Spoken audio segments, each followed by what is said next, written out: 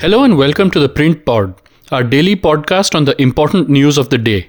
My name is Sharad and I'm going to tell you about the Modi government's white paper on how the UPA mismanaged the economy and how this government turned it around. The UPA government inherited a healthy economy in 2004 but reduced it to a state of non-performance in its 10 years, the Modi government said in a white paper it laid before Parliament on Thursday. The white paper, which had been announced by Finance Minister Nirmala Sitharaman during her interim budget 2024 speech on 1st February, attacked the Congress-led UPA government on a number of counts, including double-digit inflation, high levels of bad debt in the banking system, raising India's vulnerability to external shocks, and a mismanagement of public funds characterized by numerous scams. In her budget speech, Sitharaman had said the government would be tabling a white paper on the Indian economy as it is now appropriate to look at where we were then till 2014 and where we are now, only for the purpose of drawing lessons from the mismanagement of those years.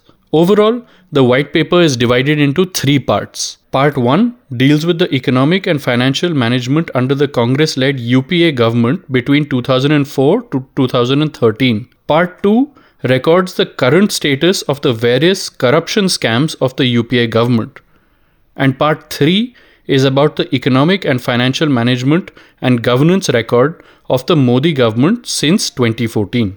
Notably, in the paper, the Modi government said it acknowledges that states are equal partners in development, and that's why it accepted the recommendations of the 14th and 15th Finance Commissions on the proportion of taxes it must share with states. This statement comes at a time where multiple states are vociferously protesting against the centre's tax devolution policies. Ministers from Karnataka and Kerala have travelled to Delhi to protest these policies over the course of Wednesday and Thursday. Over the last 6 months or so, the governments of Telangana and Tamil Nadu have also lent their voices to the protests against the government over this issue. The paper further said the GST, introduced in 2017, was based on political consensus building and pooled sovereignty. Again, these statements come at a time when many states are saying that the introduction of GST has actually impeded their ability to independently raise revenues, thereby increasing their dependence on the centre. Sitharaman, however, on Wednesday refuted the claims by the states on the centre's devolution practices, saying that the centre has transferred whatever was recommended to it by the Finance Commission and that no violation has taken place. The white paper talks about states being an equal partner in development. Here's what it has to say. Acknowledging that states are equal partners in development, our government, in the true spirit of cooperative federalism, accepted the recommendations of the 14th and 15th Finance Commission, the white paper said. It adds, around 41 to 42% of central taxes have been shared with the states every year over the last decade. This is a substantial jump from the earlier devolution share of 30 to 32%. Close quotes. As a result, the paper said, the quantum of resources transferred to the states is about 3.8 times higher than earlier. The data presented in the paper shows that the absolute amount devolved to states increased from rupees 22.1 lakh crore over 2004 to 14 to rupees 84.3 lakh crore over the 2014-15 period till the revised estimates for 2023-24. As a percentage of GDP, the amount devolved to states during the UPA stood at 3.36%, which rose to 4.24% under the Modi government. While the government claims that 41 to 42% of central taxes are being shared with the states, some states allege that the actual amount is much lower. For example, last June, Telangana Minister for Finance and Health, T. Harish Rao, said that despite the 15th Finance Commission recommending that 41% of central taxes be devolved to states, the actual amount the states were receiving was only about 30%, since the centre was relying more on cesses and surcharges, which do not need to be shared with states. In her press conference Wednesday, Sitharaman said that it was a myth that some states were receiving preferential treatment over others with regard to devolution. The white paper then went on to touch upon another issue that is currently a matter of some rancor between the center and the states, the goods and services tax. The paper said that the introduction of the GST regime was a much needed structural reform. It said that before GST, the various differing state levies, more than 440 tax rates, excise duties, and the compliance requirements of multiple agencies that were administering these rates meant that India's internal trade was neither free nor united.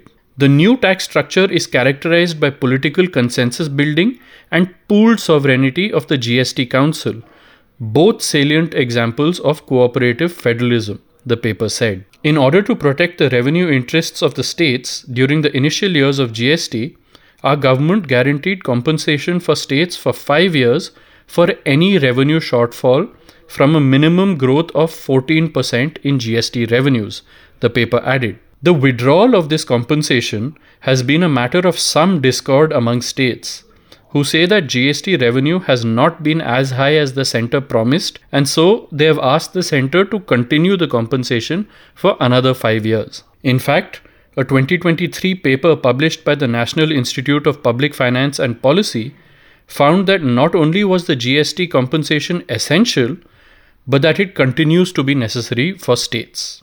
Here's what the paper said. Though GST compensation helped states to moderate the revenue shortfall in GST collection during 2019-20 to 2020-21, it could not wipe out the entire revenue shortfall in the GST collection for some states. Therefore, GST compensation was necessary for states to sustain the revenue stream which has been subsumed into GST. I close quotes. In the white paper, the centre added that it has stood with the states in times of change. Here's what it said. Acknowledging the need for timely funds in the states, we have front-loaded these payments to the states. GST compensation, additional borrowings, and very long-term interest-free loans for capital expenditure have expanded the resources of the states for spending as per their development and welfare needs. Now, the first section of the paper extensively detailed how the Modi government felt the UPA had turned a healthy economy into a non-performing one over the course of its 10 years in power. The issues it highlighted included how the UPA's attempt to maintain high economic growth by any means after the global financial crisis of 2008 actually severely undermined the economic foundations of the country. The other issues included double-digit inflation, an ailing banking sector following excessive lending during the boom phase, and high policy uncertainty that marred India's business climate, dented its image, and the people's confidence about their future. There were numerous scams bringing colossal revenue loss for the exchequer, and fiscal and revenue deficits spiraled out of control, the paper said. In 2014, our government inherited a deeply damaged economy whose foundations had to be rebuilt to enable self-sustaining long-term economic growth, the paper added. The white paper said that when the Modi government came to power, the economy was on a road to nowhere, exhibiting signs of deep distress emanating from multiple wrong turns in economic policy. The disconnect between India's policy planners and priorities for the country was so stark that the people gave an overwhelming mandate in the general elections of 2014 to the NDA to take charge of the reins, reverse the staggering economic and fiscal muddle that the country was mired in, and restore its dynamism and optimism, the white paper said. Thereafter, the paper went on to enumerate the number of ways the Modi government revamped and overhauled systems and processes to help India advance on the path of development while also bolstering its macroeconomic fundamentals. Right from spearheading the digital revolution to elimination of open defecation, and from successfully vaccinating the entire eligible population using indigenous vaccines to substantially diversifying exports, India has achieved remarkable milestones under our new governance paradigm, the paper said. It added that the Modi government has gotten rid of a number of inefficiencies through the simplification and rationalization of a number of laws, adopting a trust-based and responsive delivery mechanism, implementing ease of doing business reforms, bringing in inclusive scheme designs focused on partnerships with the citizens and also with the states through strengthened cooperative federalism. Contrary to the piecemeal delivery of the past, we have achieved saturation coverage for all deserving beneficiaries, the paper said. We shifted the welfare focus from entitlement-based support to empowering individuals by integrating them into the formal sector, it added. Thank you for tuning in. For more from The Print, become a subscriber at theprint.in/subscribe. I'm Sharad in Delhi. Tune in every day for more such news and analysis.